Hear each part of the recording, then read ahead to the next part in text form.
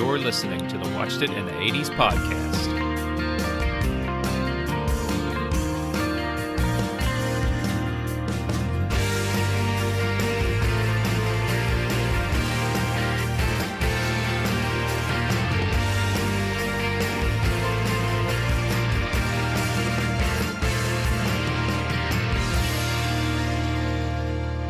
Hi, everyone. I'm Damien. And I'm Tom.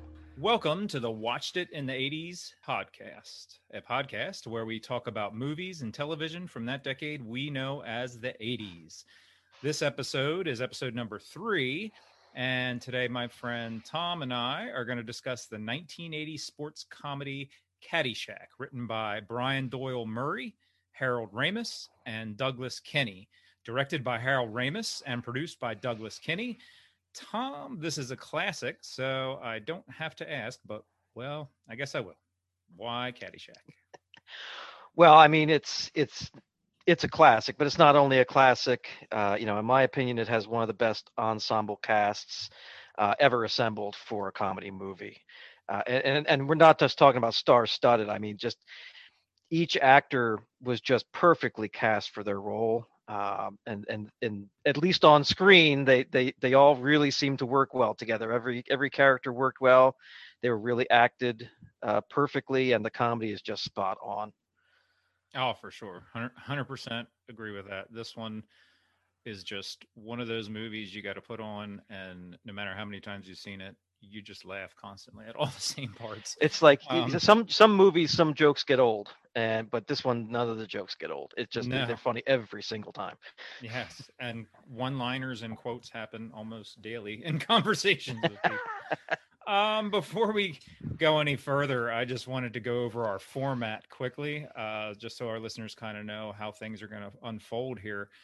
We start out by giving a brief plot synopsis of the film we're covering, as well as introduce the writers, directors, and main cast members, sharing some of their credits up to the date of the film. Anything after that film could be touched upon during the rest of our podcast or in our Where Are They Now segment, which comes later. We'll mention the notable awards our topic may have won or noteworthy nominations. And we'll give our general thoughts and views of the film, followed by a back and forth discussion of our favorite scenes. We'll finish up that discussion with any other notes we might have, then share some of our favorite quotes as well. That's always fun. There's a Take Me Back topic where myself and my guest each pick something from the movie that really says that's the 80s. There may not always be any, but we give it a try. Then it's the aforementioned Where Are They Now segment, where I'll let you know what some of those involved in the movie are up to nowadays. And then a fun segment, easily turning into my favorite segment, At the Box Office, where we discuss our pick, how our pick did the opening weekend and what may have beat it, plus some other movies that were out at that time. We do have a listener segment to share any listener feedback we get between podcasts, and we'll also include how you can get in touch with us via social media and email at that time. And then we'll close it out. So that being said, let's get back to Caddyshack. Tom, I've been talking for a little bit. Do you want to talk about the plot summary synopsis? Sure. So courtesy GZT on Internet Movie Database, Danny Noonan is a young caddy at Bushwood Country Club who has no idea about where his future will lead. His best chance is getting his life back on track is to earn a caddy scholarship from Judge Smales, the owner of the country club. Al Turvik is a rude and overly eccentric millionaire who has interest in purchasing Bushwood. Judge Smales has a quick disliking towards Al, and soon there's conflict between the judge and Al, the judge and Danny, and even between Judge and Ty Webb, the charming golfer who is slowly helping Danny figure out his real goals. On the outside of this is Carl Spackler, the golf course groundskeeper, whose goal is to eliminate a rampaging gopher who is chewing up holes on the golf course.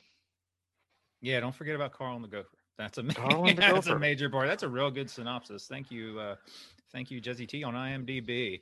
And anytime you say Bushwood Country Club, I think of Ted Knight saying Bushwood. That raspy kind of Ted Knight voice. But anywho, let's go on to cast notes. Let's see. We mentioned this was directed by Harold Ramis, who this is his first directing credit. He was a writer on Animal House, National Lampoon's Animal House, Meatballs, and also SCTV. And he also acted on SCTV as well. I mentioned this is his first directing project. This film also starred Chevy Chase as Ty Webb. He was an established comedian by this time, an original Saturday Night Live, we'll just say SNL from here on out, cast member.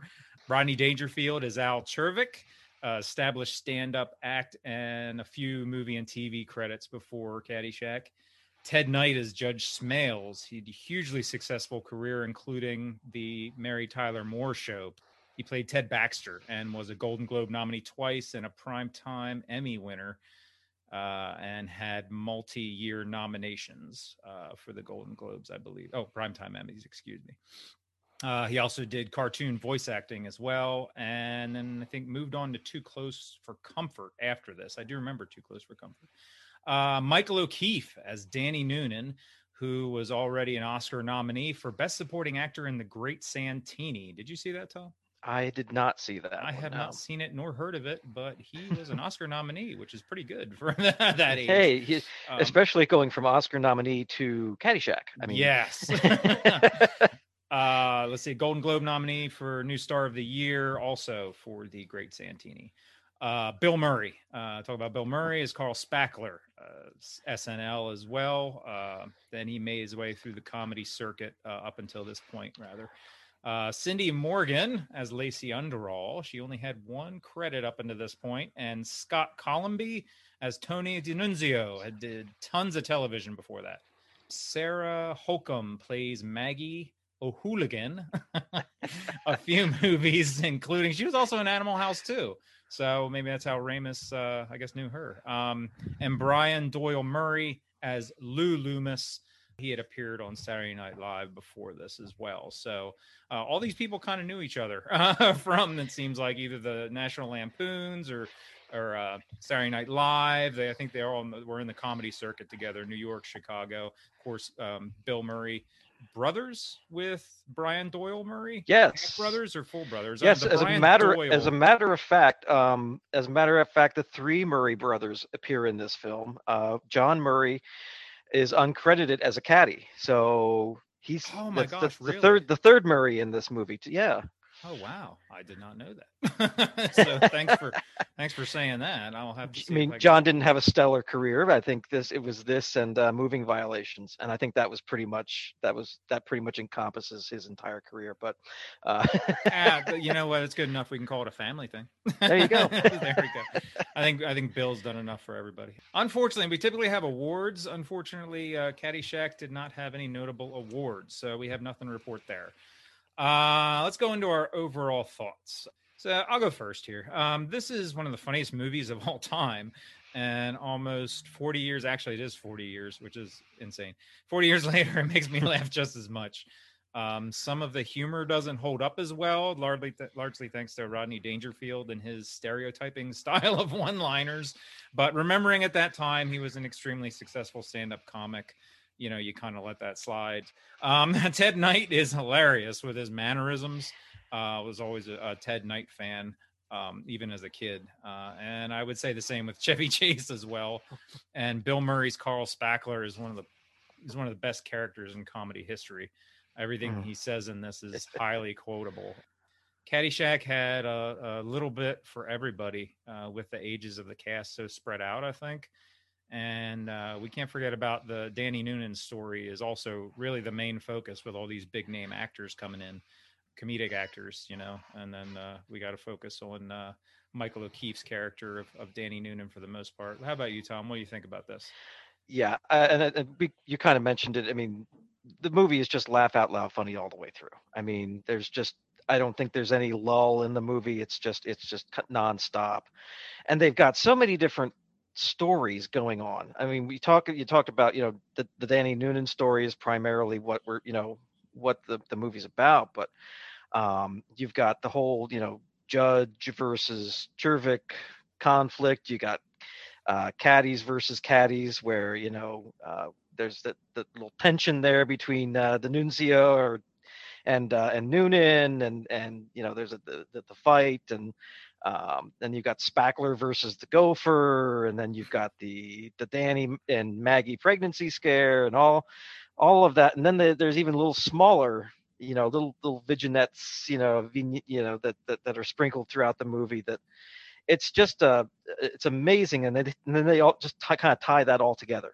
and it's one cohesive story. It's just amazing. The writing and everything on this was just phenomenal. Oh, for real, yeah. For this being, while Harold Ramis has done, we said he did some writing before this and worked with Kinney and Brian Doyle Murray. They just did a fantastic job, coming up with these characters and the actors they brought in to do it. It was just absolutely insane. This is a hard comedy to follow.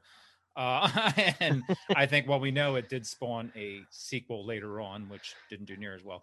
But but just I think other movies really tried to compare to Caddyshack going forward, and I don't know. This is like lightning in a bottle here for the most part. But Ramis did a phenomenal job, the directing of it, and just like I mentioned before, why I liked it, the mannerisms.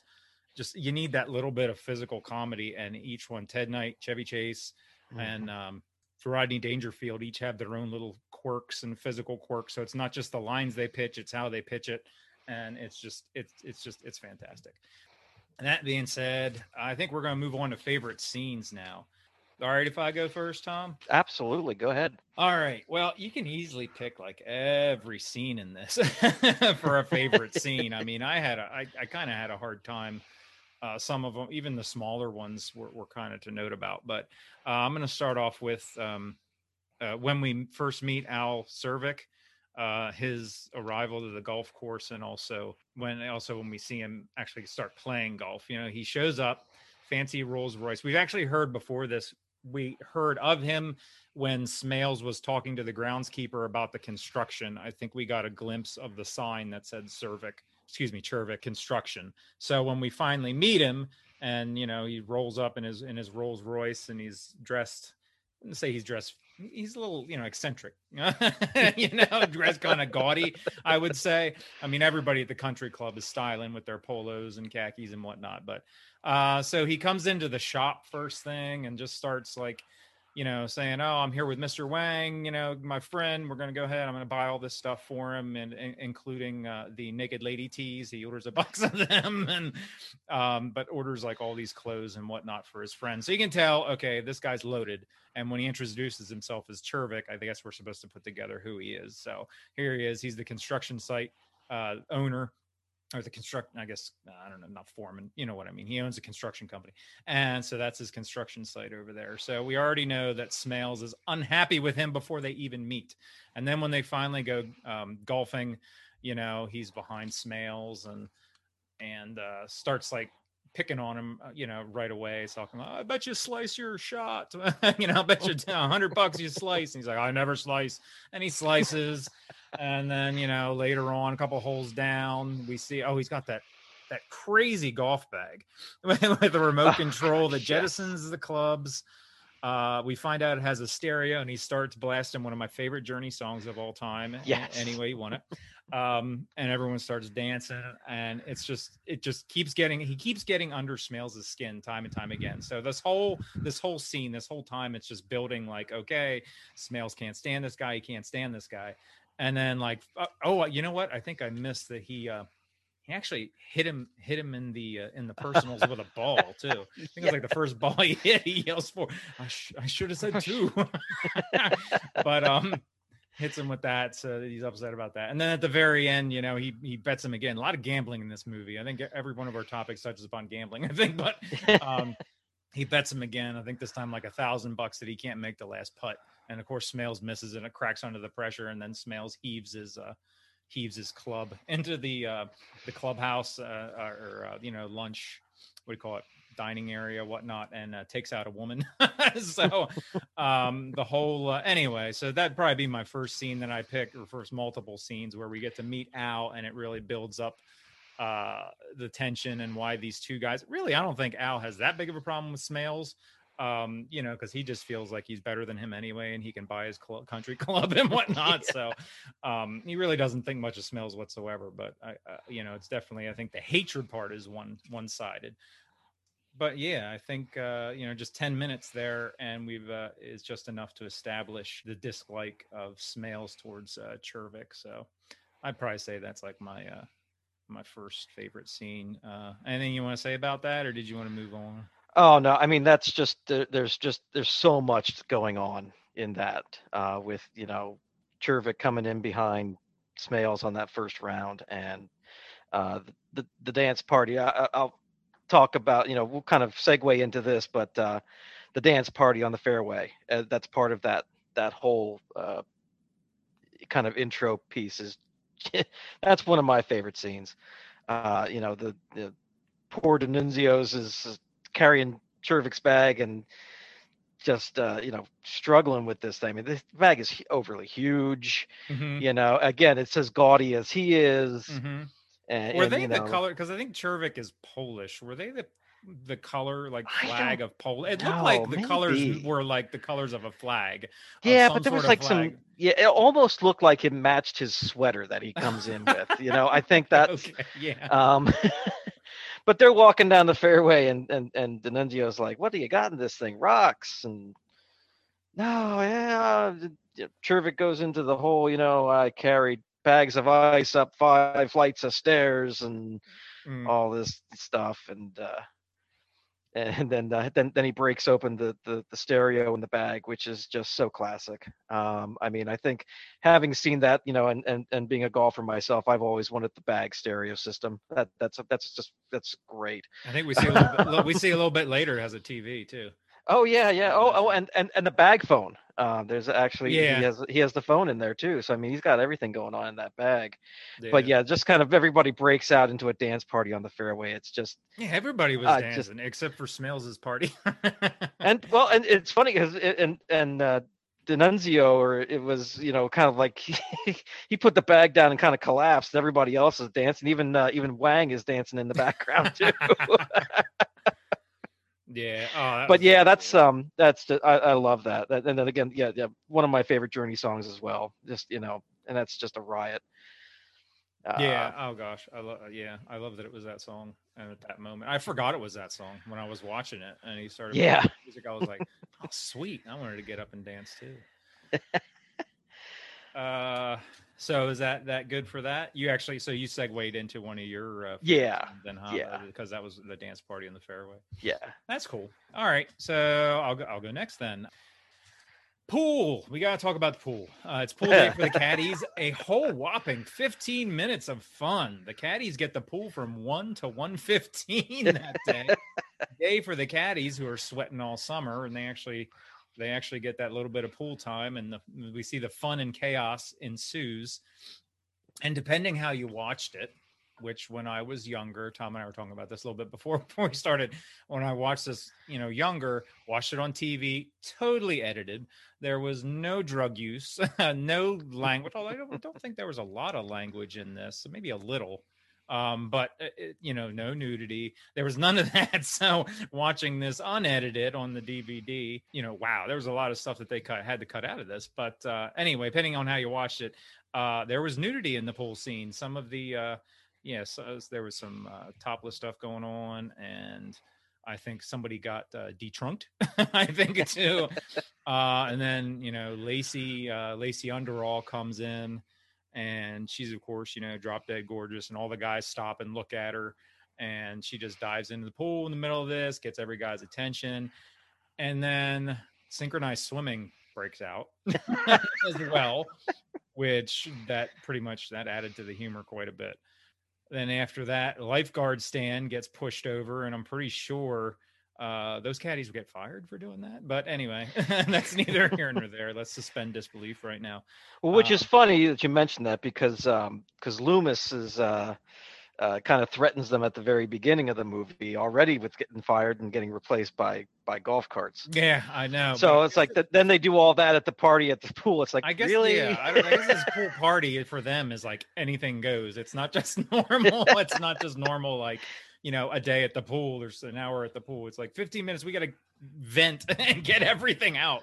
And they just totally lose their minds practically. But, and then, but the last part of that, and probably, one of the more famous scenes in the movie, I guess, is the Baby Ruth incident. The poor girl was sitting at the edge of the pool and she was willing to share her baby Ruth. She would share it with those two other kids she was sitting beside, caddies she was sitting beside. But the one girl takes it and tosses it in the pool where it's quickly mistaken for duty. And everybody leaves to semi Jaws music as we see, as we follow the duty as it floats and chases everybody out of the pool. And it almost, what's his name? Spaulding almost runs into it, and he's the last one to get out of the pool. And then, of course, the scene ends. Carl is drained. Carl has been there, and he's drained the pool with a squeegee. And he picks it up and says, "What? It's no big deal," and takes a chunk out of it. And Mrs. Smales, she faints. But oh my gosh, that whole thing is it's totally classic, totally funny. And they pack so much. And again, like it wasn't even 10 minutes. I think it was just like five or 7 minutes, this scene. And they just jammed so much in here. And it just, for it ending with, we get a little Carl spillover, who by this time he's pretty much just on gopher duty. I think, we're not getting much Carl interaction at this point in the movie with everybody else, but Carl's there doing some other work that the assistant groundskeeper has to do, and of course just wants a little bit of a snack of a baby Ruth. But everybody thinks it's duty. So you got any input for that, Tom? Yeah, that's just, there's so much packed into that. So much packed. And I think that's, if you've never seen Caddyshack, you're familiar with the baby Ruth. I think that's almost become iconic. Mm-hmm. The baby Ruth in the pool. That's just an iconic moment. Yeah. Oh my gosh. Just the way everybody panics and just oh my gosh. With that Jaws-esque music. Yeah. I forgot about the music too. Yeah. The Jaws-esque camera angles and it's just, there's just that's just amazing. All right, so that's about that. I think we're ready to move on to your next one. What do you got next? Yeah, I would say one of my favorite scenes after the dance party on the fairway, the Bishop's perfect round. It's another one of those little spot things that they threw in there, but it's just classic. The Bishop wants to get a round in real quick. There's some weather coming in. They warn the Bishop. None of the other caddies are around, so the Bishop grabs Spackler to be his caddy for his round, and they go out, and the Bishop is hitting the ball, and he's just having this miraculous round, we'll say. And the real weather starts coming in, and they're kind of warned off the golf course, but the Bishop's like, "But I'm having this perfect round. I don't want to stop." And the Lord wouldn't want me. I love that. Like, the Lord wouldn't want me to stop now. And Spackler's like, "Well, yeah, I don't think the really heavy stuff's, and it's pouring down rain." And Spackler's like, "Yeah, I don't think the really heavy stuff's coming for quite a while."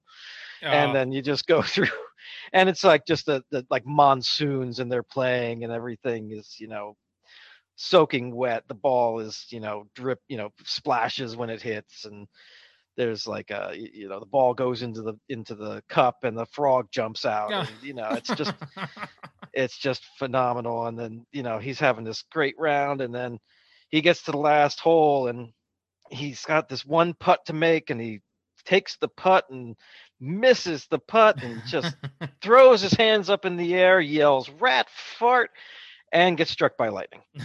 It's just awesome. And then Spackler just kind of like drops the bag and runs. Mm-hmm. It just leaves the Bishop's just left on the green. Yeah.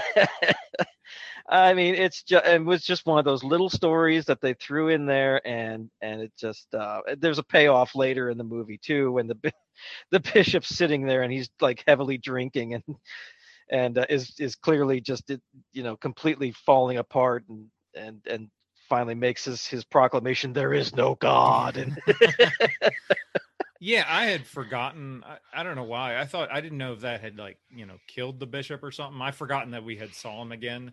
But for either way, whether you think like, oh, it killed him or whatnot, I mean, I guess you can get hit by lightning and not die, I suppose. So depends on Yeah, depends on the severity of the strike. But yeah, but you're right. We do see him later, and I almost made that one of my scenes too later when they're all sitting in the lounge or whatnot, and then that's when they come up with the wager.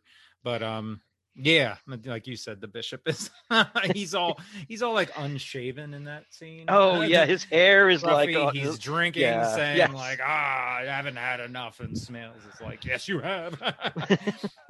No, but oh my gosh, you said what Spackler, what Carl said about Yeah. I don't think the heavies is coming out Heavies. for quite a while. My family, that's like, and talk about, you can quote this like every day in life.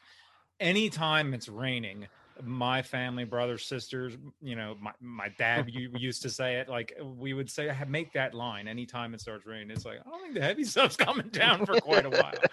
And it's funny that monsoon, yeah, they're one clip, they're walking and it's like the rain's going sideways, and they're like, Carl's holding on to his hat and everything, and the bishop's poncho is like flying sideways, but it's almost like a storm of biblical proportions. Yes. I think they intentionally, I think Ramis intentionally wanted it like that. Let's have like a really heavy storm,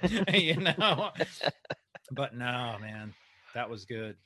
Yeah, I like that one too. That was a good one. Like you said, that was probably one of those little vignettes you were talking about. Just let's squeeze this in for a little extra humor. Do you have any more on that? Or are you good? Nothing more on that one. Yeah. Good to move on. All right. Yep. So this is my last favorite scene here. We typically do 3 and then we go into some other notes just to let listeners know. So my number 3, I'm going to jump because I wanted to make sure we talked about this, the explosive finale. So I'm jumping all the way to the end of the movie here. Danny ends up, even though he's built that tight relationship with Ty, he ends up being Smails' caddy. Because he doesn't at this point, he's still trying to get the scholarship, so he doesn't want to go against Smails at all. So Smails says, Danny, you're caddying for me. So Danny does it. Then we turn out too that Smails is actually cheating again.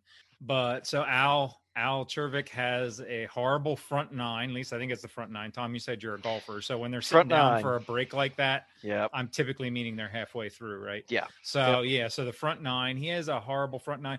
And I didn't think about this. I was reading, I forget what I was reading. I was reading a lot when it came to this, but Chevy Chase plays bad too.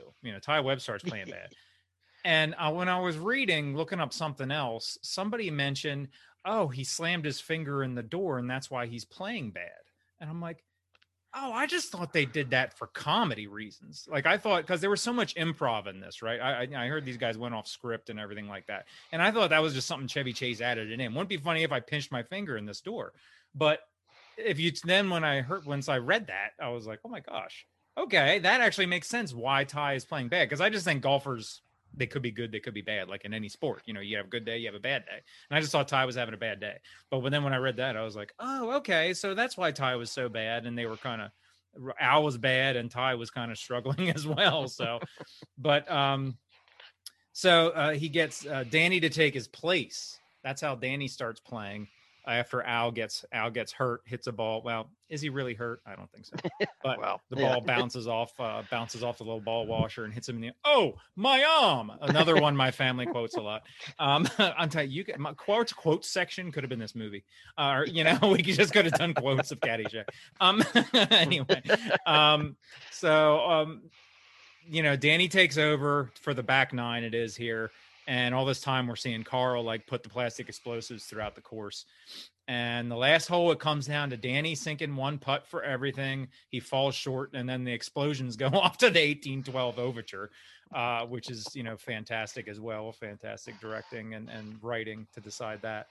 And then finally the ball goes in. While Brian Doyle Murray, who we haven't mentioned, he's not head caddy. He's in charge of the caddies. Runs the caddy shack. The caddy shack. I don't know if he has an official title, but he's there he's the referee for this, and he's there watching the ball every second. So we see him staring at the ball, and then when the ball goes in, it's actually from the inside the hole, which I think is an awesome shot.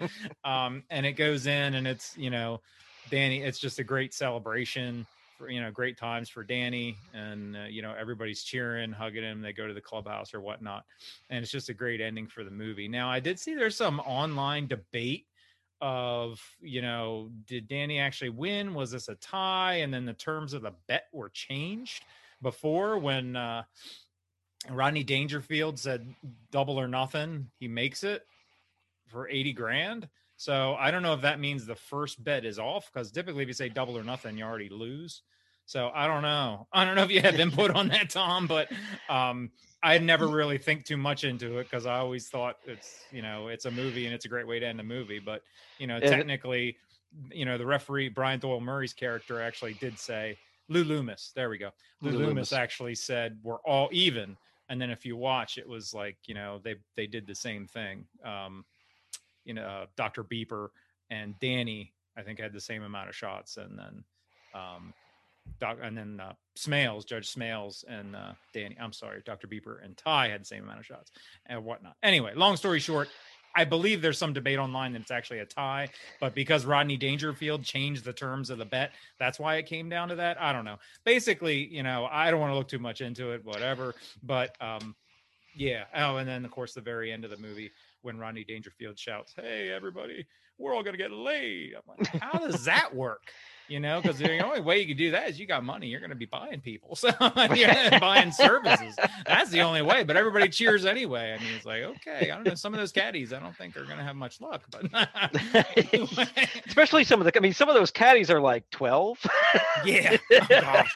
Yeah. Oh, I didn't think about that. Yeah. Let's hope they're not there. Maybe they're at the pool. They could be at the pool. Hey, maybe. I don't know. So how about you? Got anything you want to say about that? The ending there, the explosive finale? Yeah, wow. I mean, there are some people on the internet with way too much time on their hands. Yeah.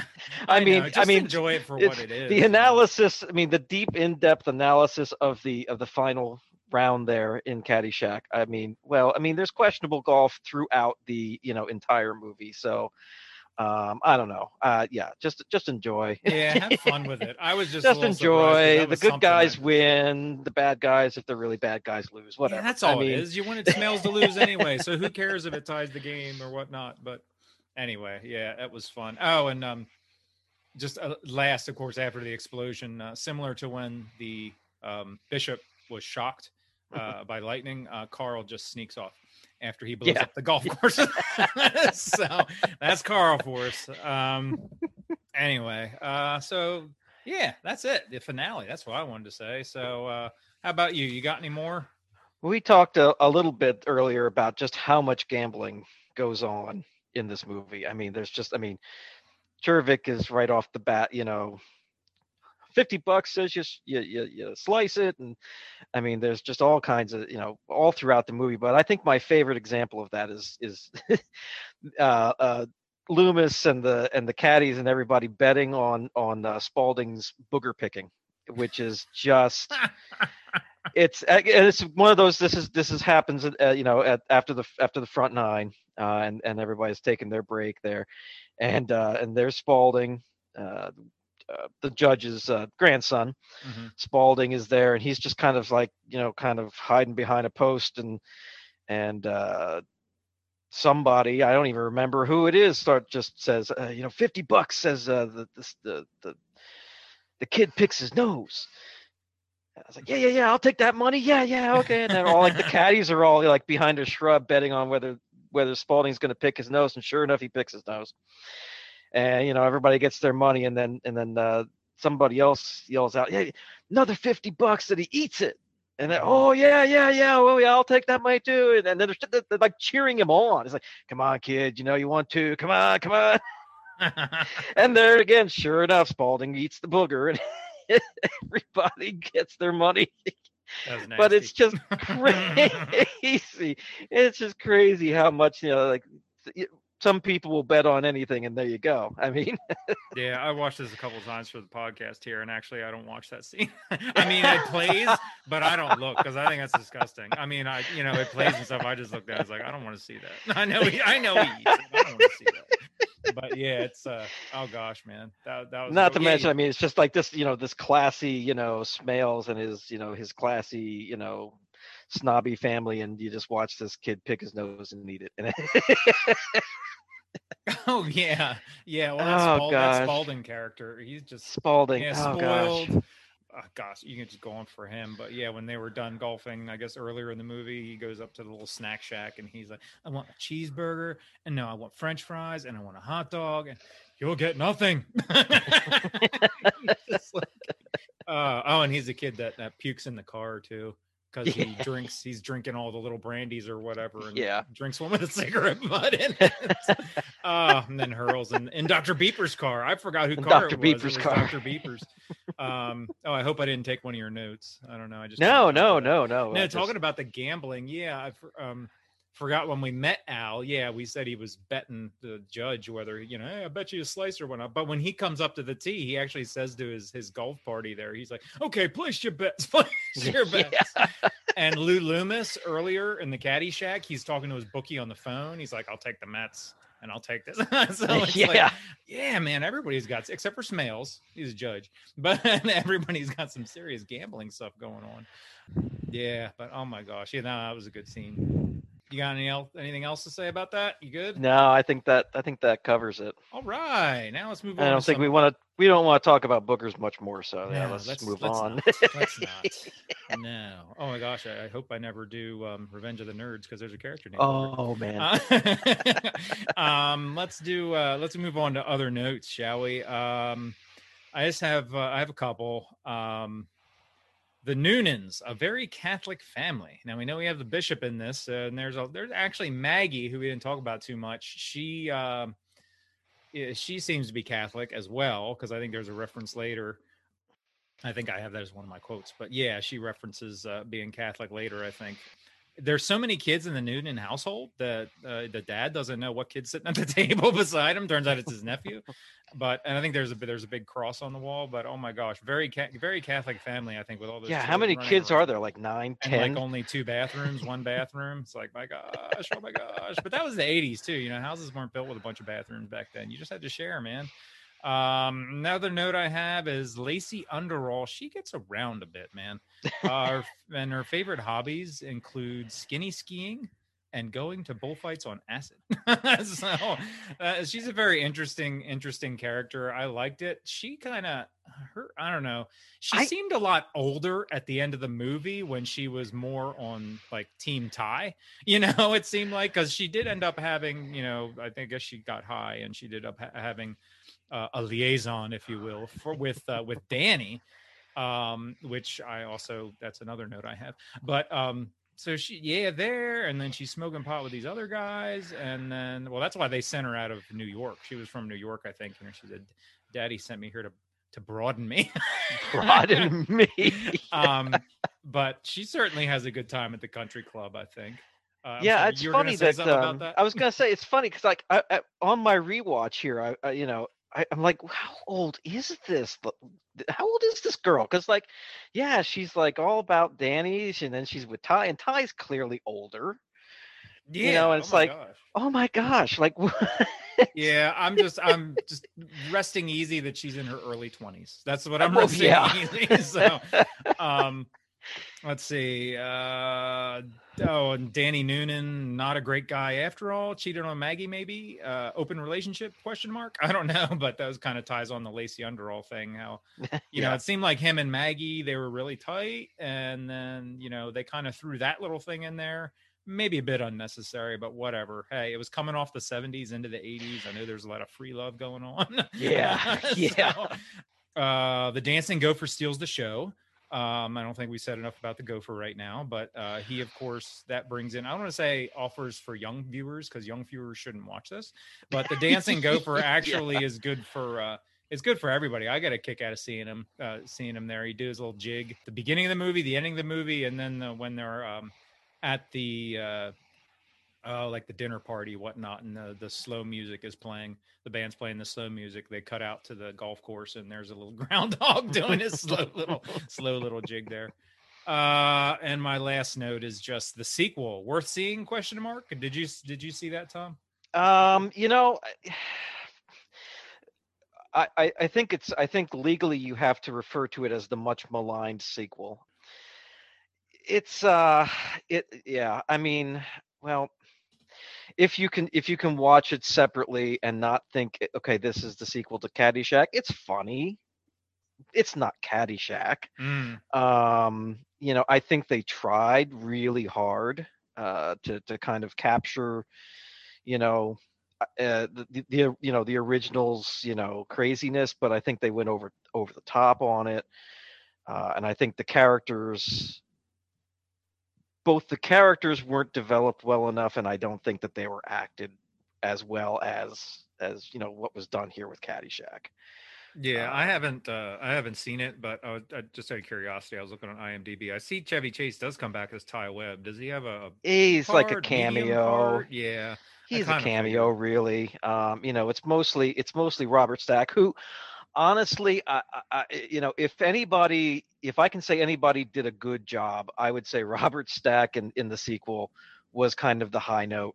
Hmm. I think he did really well in a comedic role that I would not have expected Roberts to see Robert Stack in. But Jackie Mason was way over the top. In a Um, good way, in a bad in a way, bad way. in a bad way, and then good old Randy Quaid is way over the top as Jackie Mason's lawyer, just way over the top in a bad way. And Oh, I think, jeez. but it's just way over the top, and it's not Caddyshack. But I mean, if you can, it's funny on its own, but you can't go in thinking like, oh wow, this is Caddyshack sequel. Yeah. I think that, yeah, Mm. worth seeing. I think, yeah, I'd say if you haven't seen it, sit, because then you can appreciate, how great the original Hmm. Caddyshack really is. I can't imagine appreciating it anymore, but I feel like I should at least give it a try. I don't know. I don't know if I can even find it, but I might give it a try at some point. I don't think I'll be podcasting on it though. Let's move. So those are all my notes. Do you want to Yeah, go on? I think you got some notes here. Why don't you talk about that? yeah, and I think one thing that when you talk Caddyshack, there's oh yeah, Chevy Chase and Bill Murray, but I think just in general, I think Ted Knight is just such an underrated comic genius. I mean, we talked a little bit about what he did before, with the Mary Tyler Moore show, and he had another, the Ted Knight show, which lasted, I think, all of 3 episodes. But that came after Caddyshack. But and then he goes into Too Close for Comfort, Mm-hmm. which he runs that runs for 6 years. Mm-hmm. Um, but he's just and by the way, Damien, your Ted Knight is impression is spot on. I mean, you've got that nailed. I have a little bit of.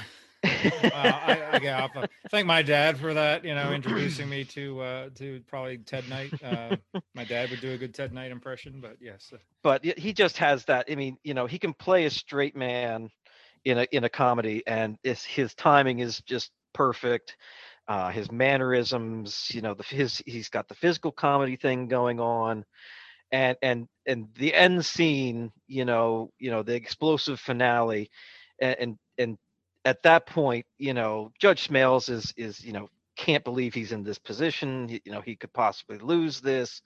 He's betted on he's got a wager going on this game, and just nobody loses their mind on screen better than Ted Knight. I mean, he is just completely lost it by the final hole, and just one of those, again, another quotable line. Well, we're waiting. And just is just so classic, and I can hear him say it. I can see this crazed look in his eyes as he's saying that line. It's just, I mean, he's just phenomenal. He's just phenomenal as the judge in this role. Talk about Chevy Chase in the role of Ty Webb. I think a lot of times he kind of falls into Chevy Chase playing Chevy Chase. He just has that, or he falls into the his Gerald Ford impression sometimes in this role.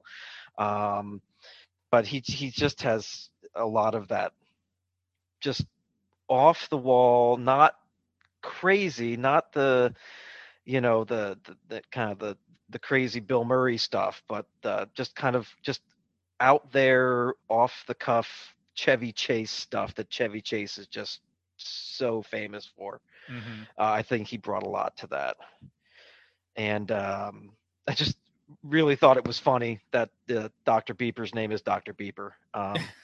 Yeah. Especially in 1980, that I think the Beepers were fairly, I mean, that was a very doctor thing, Hmm. Oh yeah. um, in the 80s.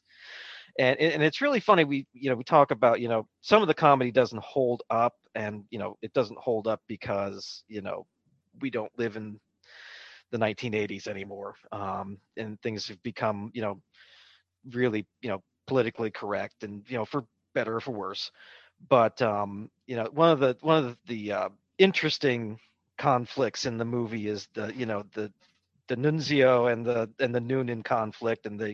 they're kind of back and forth and at each other, and it's kind of got that, like, Italian versus Irish thing, which you know isn't really like a thing anymore, but definitely was Hmm. back at that time. I mean, I think that we were probably really just kind of coming out of you had like the Italian church and the Irish church and the Polish church and the um, kind of just coming out of that point, in America. Hmm. But it was definitely a thing. The Irish, didn't like the Italians, didn't like the Polish, didn't like, I mean, there was a lot of that kind of conflict between different, nationalities, of Americans Oh yeah. back then. That I think is, I guess it doesn't hold up well just because it's not like that anymore, which is interesting. Yeah.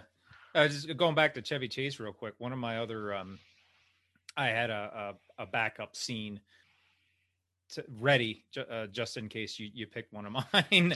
um, but the I'm not going to go into it too much. But just the when he and Bill Murray are together in Carl's shack, that's the only time they interact. And again, I think I mentioned I heard that a lot of times they went off script, which I think a lot of comedians do in their roles a little bit, and that kind of adds even more humor to the film. And a lot of directors let it go to a point, as long as it doesn't get out of hand. But those two guys, oh my gosh, that sequence, Chevy Chase, he's trying to play it smooth yet really uncomfortable, and Bill Murray is just playing Carl the way he plays Carl, just kind of down in his luck, assistant groundskeeper. I don't want to use the term loser because that's kind of harsh, but I mean, just looks where he's living and stuff, and like Ty kind of offhandedly insults where he's living and everything. But again, a lot of the drug use in this.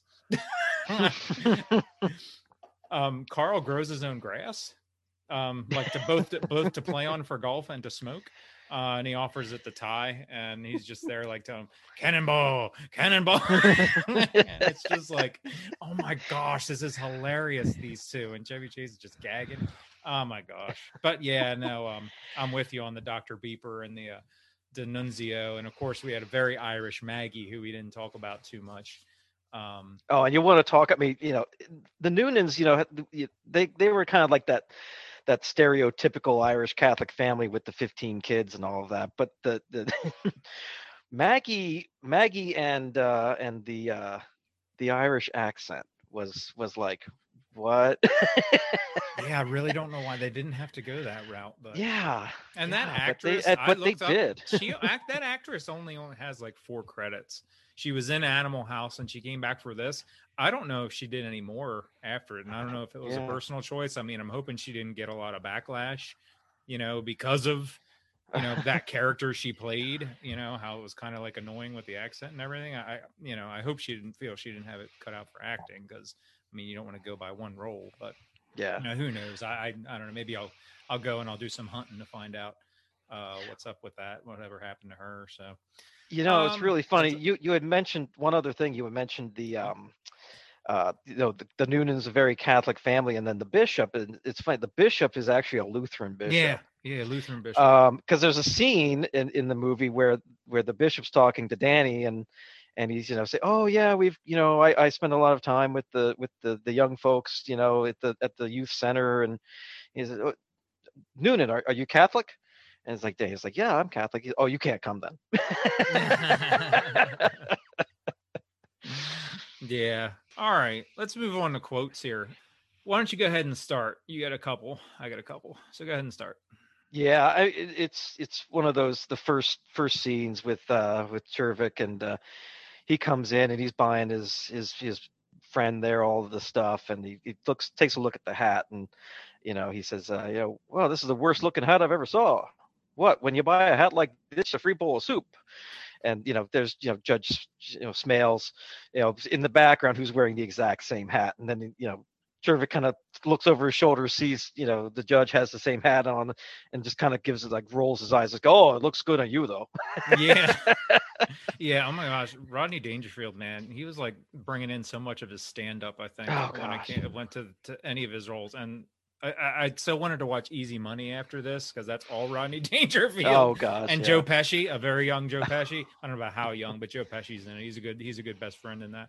I recommend Easy Money to anybody Oh, yeah. who can stand watching Rodney Dangerfield. Again, I'm not up to date on that. Hopefully, there's not too much inappropriate humor, but I just know he cracks me up sometimes with some of the one-liners he gives. I'll go to, well, you know what, we're talking about Al, so let me give my Al quote. There's a bunch, but they're at the dinner, and he's at his table, and he's making everybody laugh at the table just about everything, telling a story about his work and whatnot. And then he hates the dinner, and Maggie comes over to fill his water, and he's like, oh, tell the chef, his food tastes like dog food or something like that. And he goes to the table and says, "This steak still has marks where the jockey was hitting it." And my one guy actually like spits out his water or something. I was like, "Oh my gosh, that is hilarious!" You can tell he probably used that in one of his stand-up routines, or he just made it up right there. It was just hilarious. Oh my gosh, good old Al. So why don't you go ahead and do another one? Sure. So this is again towards the beginning, and we're just kind of meeting all the characters, and this is the locker room scene, and Judge Smales is talking to Ty, and he's obviously Ty is been the kind of the resident pro, I would say, is kind of Ty's role here. And Judge Smales says, you should play with Dr. Beeper and myself. I mean, he's been club champion for 3 years running, and I'm no slouch myself. And Ty comes in with just a fantastic insult. Just totally plays it just very straight and says, "Don't sell yourself short, Judge. You're a tremendous slouch." Oh yeah, man. The Chevy Chase, and I just wonder how much they come up with off the fly, man. Oh my Yeah. goodness. He said something else to him earlier about Smales. I was asking him about how do you compare yourself with other? How do you judge yourself to other? How does he word it? How do you judge yourself to other golfers Oh or well, something? Or yeah, Ty, because how do you measure? How do you measure? yeah, how do you yourself to measure other yourself golfers? up? Yeah. Yeah, how do you measure yourself up to other golfers? By height.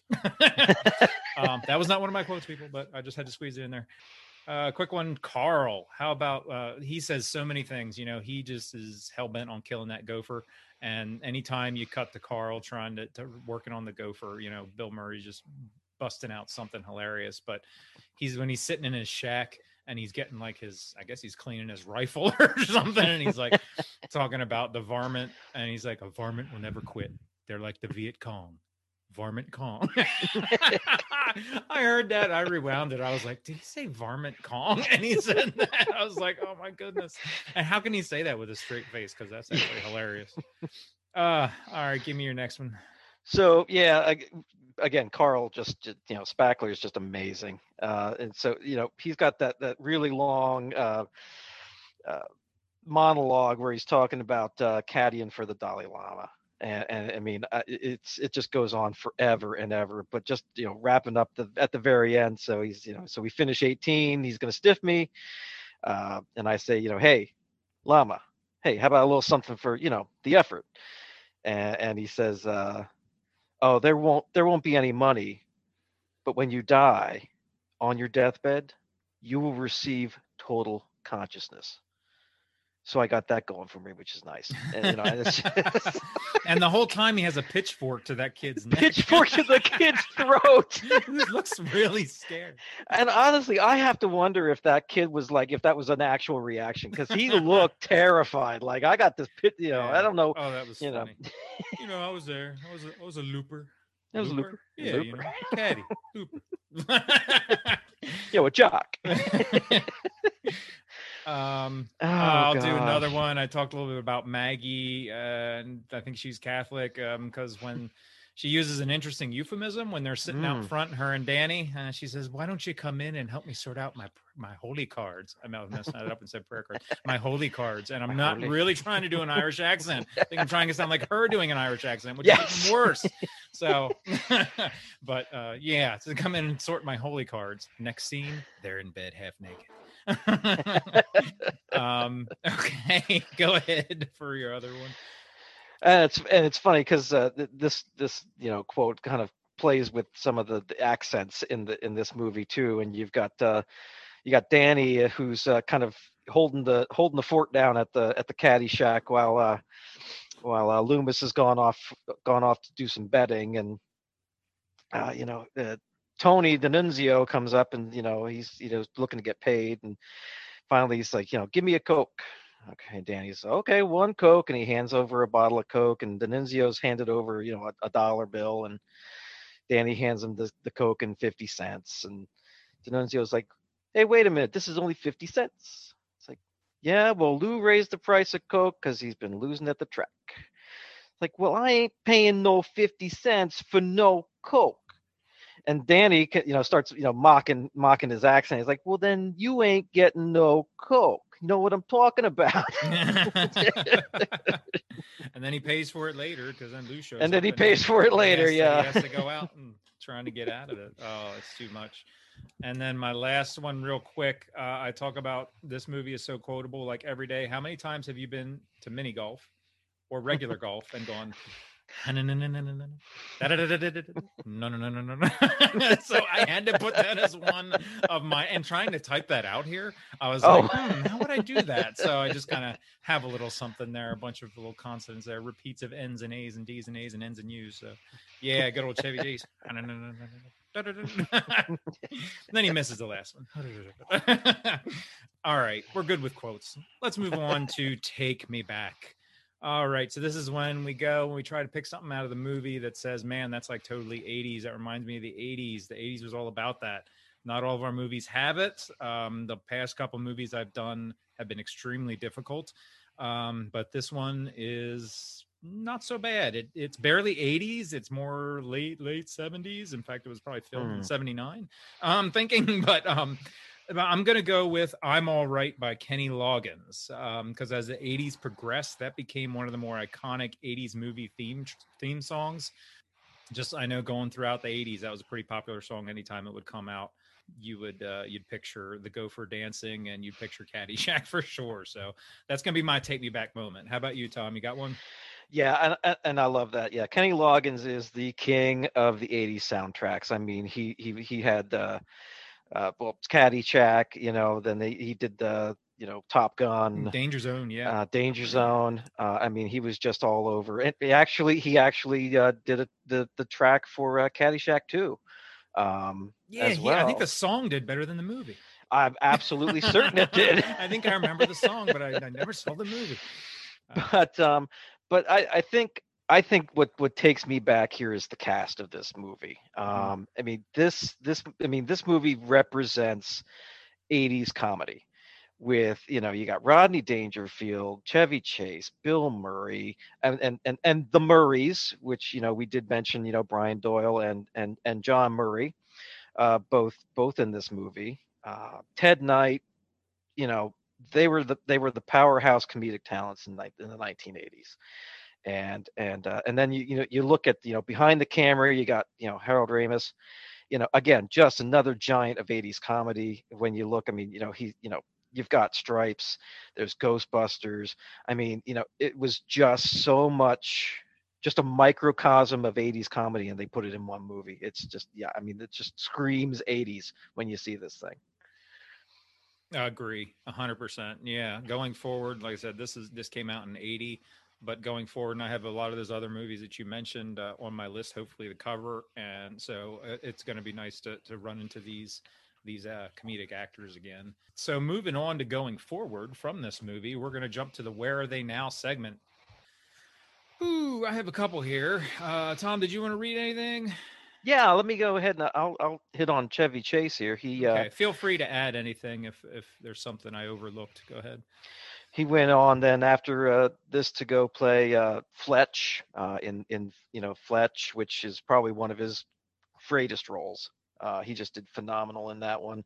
Of course, Clark W. Griswold in the Vacation series of movies continued on SNL. Lately, he's got a credit for King Karoth in Panda versus Aliens, and looks like he's got some upcoming projects coming as well with Ogilvy Fortune and Federal Offense. Pretty cool. Yeah, we said that he definitely moved on and was one of the more successful comedic actors of the 80s and then going into the 90s. And then I think, once you start, everybody started moving to TV and like cameo appearances. So I think his IMDb credits are just riddled with random appearances, either as himself or just playing little cameo roles in lots of different things. But I just tried to pick out some of the more popular ones and what he's doing now. I'm going to move on to Bill Murray. As we know, Carl, he went on to a huge career appearing in films like Lost in Translation, where he won the Oscar for Best Actor and Golden Globe for Best Performance by an Actor. Then he was also in Rushmore, Groundhog Day, and countless more films and TV appearances and cameos. He has two movies slated for release this year, 2021, The French Dispatch, and he's going to be reprising a role from the 80s in a movie I'm really excited for, and that is Ghostbusters Afterlife. I'm thinking that's going to be the first modern day movie I'm going to cover. I think we're going to tackle Ghostbusters. Then we'll probably dive into. I don't know if we can get Ghostbusters 2 in before, but I think that's going to be our first modern movie here. I watched in the 80s is going to be Ghostbusters Afterlife. I'm pretty excited about that. Let's move on to Michael O'Keefe. You want to read that one? Sure, yeah. Michael went on to a nice career, mostly TV series. He appeared in Roseanne, Law and Order, The OG, Criminal Intent, SVU, Sneaky Pete. Most recently appeared in City on the Hill, and just released movie called Things Heard and Seen. I've not heard anything about that, nor have I seen it yet. So I'd be curious to check that one out. Yeah, for sure. Yeah, he another one who made a huge circuit on. Yeah, he was. I never saw. I'm not that big into Law and Order. Every once in a while, I'll sit and get wrapped into a marathon. But he showed up on quite a few Law and Order episodes. I know. I wasn't familiar with Sneaky Pete, but I know he had a recurring role on that. And City on a Hill, I think that only had like 18. I don't know if it's still playing, or it's still playing. I don't know if it's still on, but City on a Hill, is that the one with Kevin Bacon? I think I maybe. think you're right. Yeah. Yeah, I think it has like 18 episodes total, so I don't know if that's done or just one season or whatever. I don't know, but he was in like maybe almost half of those episodes, so he must have a pretty significant character there. Last, I'm going to talk about. Well, not last. I think I have two more people to talk about. Cindy Morgan. She appeared, who played Lacey, of course, appeared in Tron as Laura slash Yori, and then primarily made the TV circuit through the 80s and 90s, but she hasn't done much since 1995. So it looks like between this and Tron, which was very early 80s, her career kind of just slowed a bit. But she was on a lot of shows like Matlock and Chips, I think. Just hitting all these. The Love Boat, maybe. I don't know if that was before this or after this. But yeah, she just kind of started making appearances here and there. Why don't you finish us off with D'Annunzio? D'Annunzio, played by Scott Columbey, went on to the Porky's franchise from this, then mostly TV as well. It seems like his career slowed down a bit after that, but looks like he does have a current project he's just finished called All of It Happened on a Thursday, where he plays Alligator Swanson. That sounds Yeah, like that's something you got listed to as check out. complete. Yeah, that's listed as completed, but he doesn't have but they don't have a release for it. So I don't know. I guess there's post-production maybe, or it's already completed post-production. Who knows how COVID might have slowed it up too. I have no idea. So, but yeah, hopefully that comes out. If it's completed, I imagine it's going to be released somehow, some way. Yeah, I wanted to say about him real quick. He goes on to the Porky's franchise. Wouldn't it have been funny if he was still D'Annunzio? Oh, But that would be great. D'Annunzio, but in the Porky's franchise, they should have done that. They should have done that, but they weren't thinking. They weren't thinking back then. But I'm sure they could have made it happen. Now we're gonna move on to one of my. It's becoming my favorite segment almost. It's called At the Box Office. Why don't you read us some details? So, at the box office for its opening weekend domestically, that was July 27th, 1980, the film grossed $3.1 million and overall ended up grossing $39.8 million. Yeah, and I think that put it. I saw two different two different places. I think it was in 17th overall in 1980, and also I saw 19th overall. So I'm not too sure which one is actually more accurate. But there were tons of other movies that came ahead of it. Now it was second in the box office from what I saw, and I mentioned before I use Box Office Mojo and the numbers / box office when I look up some stuff. And there was a pretty significant blockbuster who had already been out for several weeks. Let's see, this was late July. The one that was first that week, Tom, it did come out in late May, actually Memorial Day, and it was still pulling in, like, I think it was about 8 or 9 million this weekend domestically. Do you have any idea what it might have been? A movie that could still be number one after like 2 months? Man, and I've been sitting here trying to think. Movies of It 1980. was a Yeah, sequel. I'll give you a hint. It was a sequel. it was a It was the sequel. second in a very long franchise. It was the second. Man,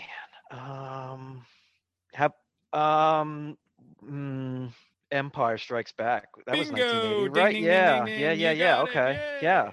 You win a prize. You can come Woohoo! back. You can come Hey, back. yay! If you fail, then forget about it. No, yeah, man, that thing was still, man. Woo, movies, they last so Gosh. long back then, huh? I guess there weren't that Oh. many of them, and there were no streaming services or anything. If you wanted to see a movie, you went to see it. So by that time, everybody was still.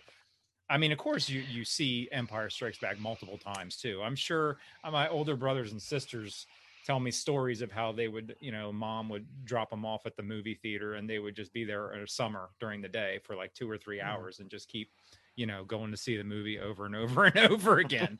So I'm thinking Empire, that's probably why it was raking in all that money, because all these kids could go when school was out and go see it.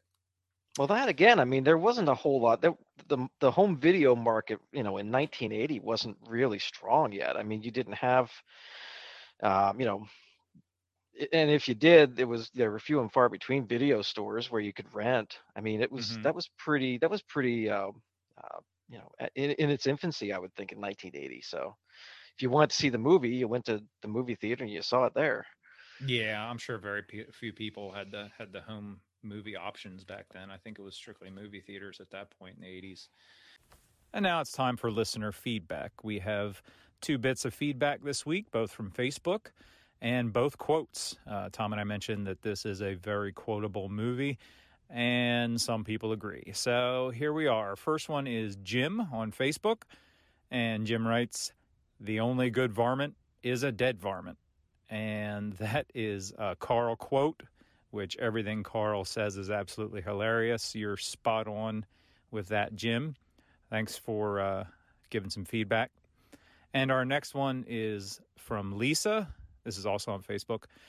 And Lisa simply writes, "Noonan." Yeah, I had to say it like that, Lisa, and I'm sure you wanted me to.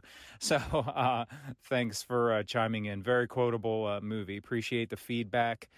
And anyone else wants to send feedback for Caddyshack or anything else that we have done in the past or anything else upcoming, I will let you know how to do that in a bit. All right. Well, let's move on to our closing and send-off. It's time to wrap it up. So I just want to thank my friend Tom here. I didn't mention earlier, but when you do an 80s podcast, you want to bring in people that you knew in the 80s. And I happen to know Tom from the 80s. We actually met in first grade. So that was a long, long time ago. But I gave him and a couple of our buddies a shout out and said, "Hey, I'm doing this." And Tom said, "Sure, man. I love the 80s." So I'm sure we'll even, I'm going to bring him back. There's some other movies he wants to get into. So want to thank you, Tom, for coming and doing this. Well, thank you very much for inviting me. This has been a blast. I hope you had a good time. I had a good time. This was a fun one, man. This is our first comedy. I said this is episode 3. I've done Chariots of Fire and Clash of the Titans, both movies from the 80s. Our next podcast, we're jumping to the end of. My friend Andy is with me, and we're going to be covering The Abyss. So we're going to leave early 80s for a while. We've done a couple pods in the early 80s, so now we're going to flash forward about 9 years and cover The Abyss there. So before we go, I just want to let you guys know how you can get a hold of us and send in feedback. You can email us at watcheditin80spodcast@gmail.com. You can follow us on Facebook at Watched It in the 80s Podcast, on Instagram at Watched It in the 80s Podcast, and on Twitter at WIIT80S Podcast. All right. Well, hey, thanks for listening to Watched It in the 80s Podcast, and I hope you enjoyed us covering Caddyshack. I'm Damien. I'm Tom. And until next time, remember you watched it in the 80s, and you can watch it now. Yeah! Hey, everybody, we're going to get laid. Oh my gosh, I should leave that in. I might leave that in, dude.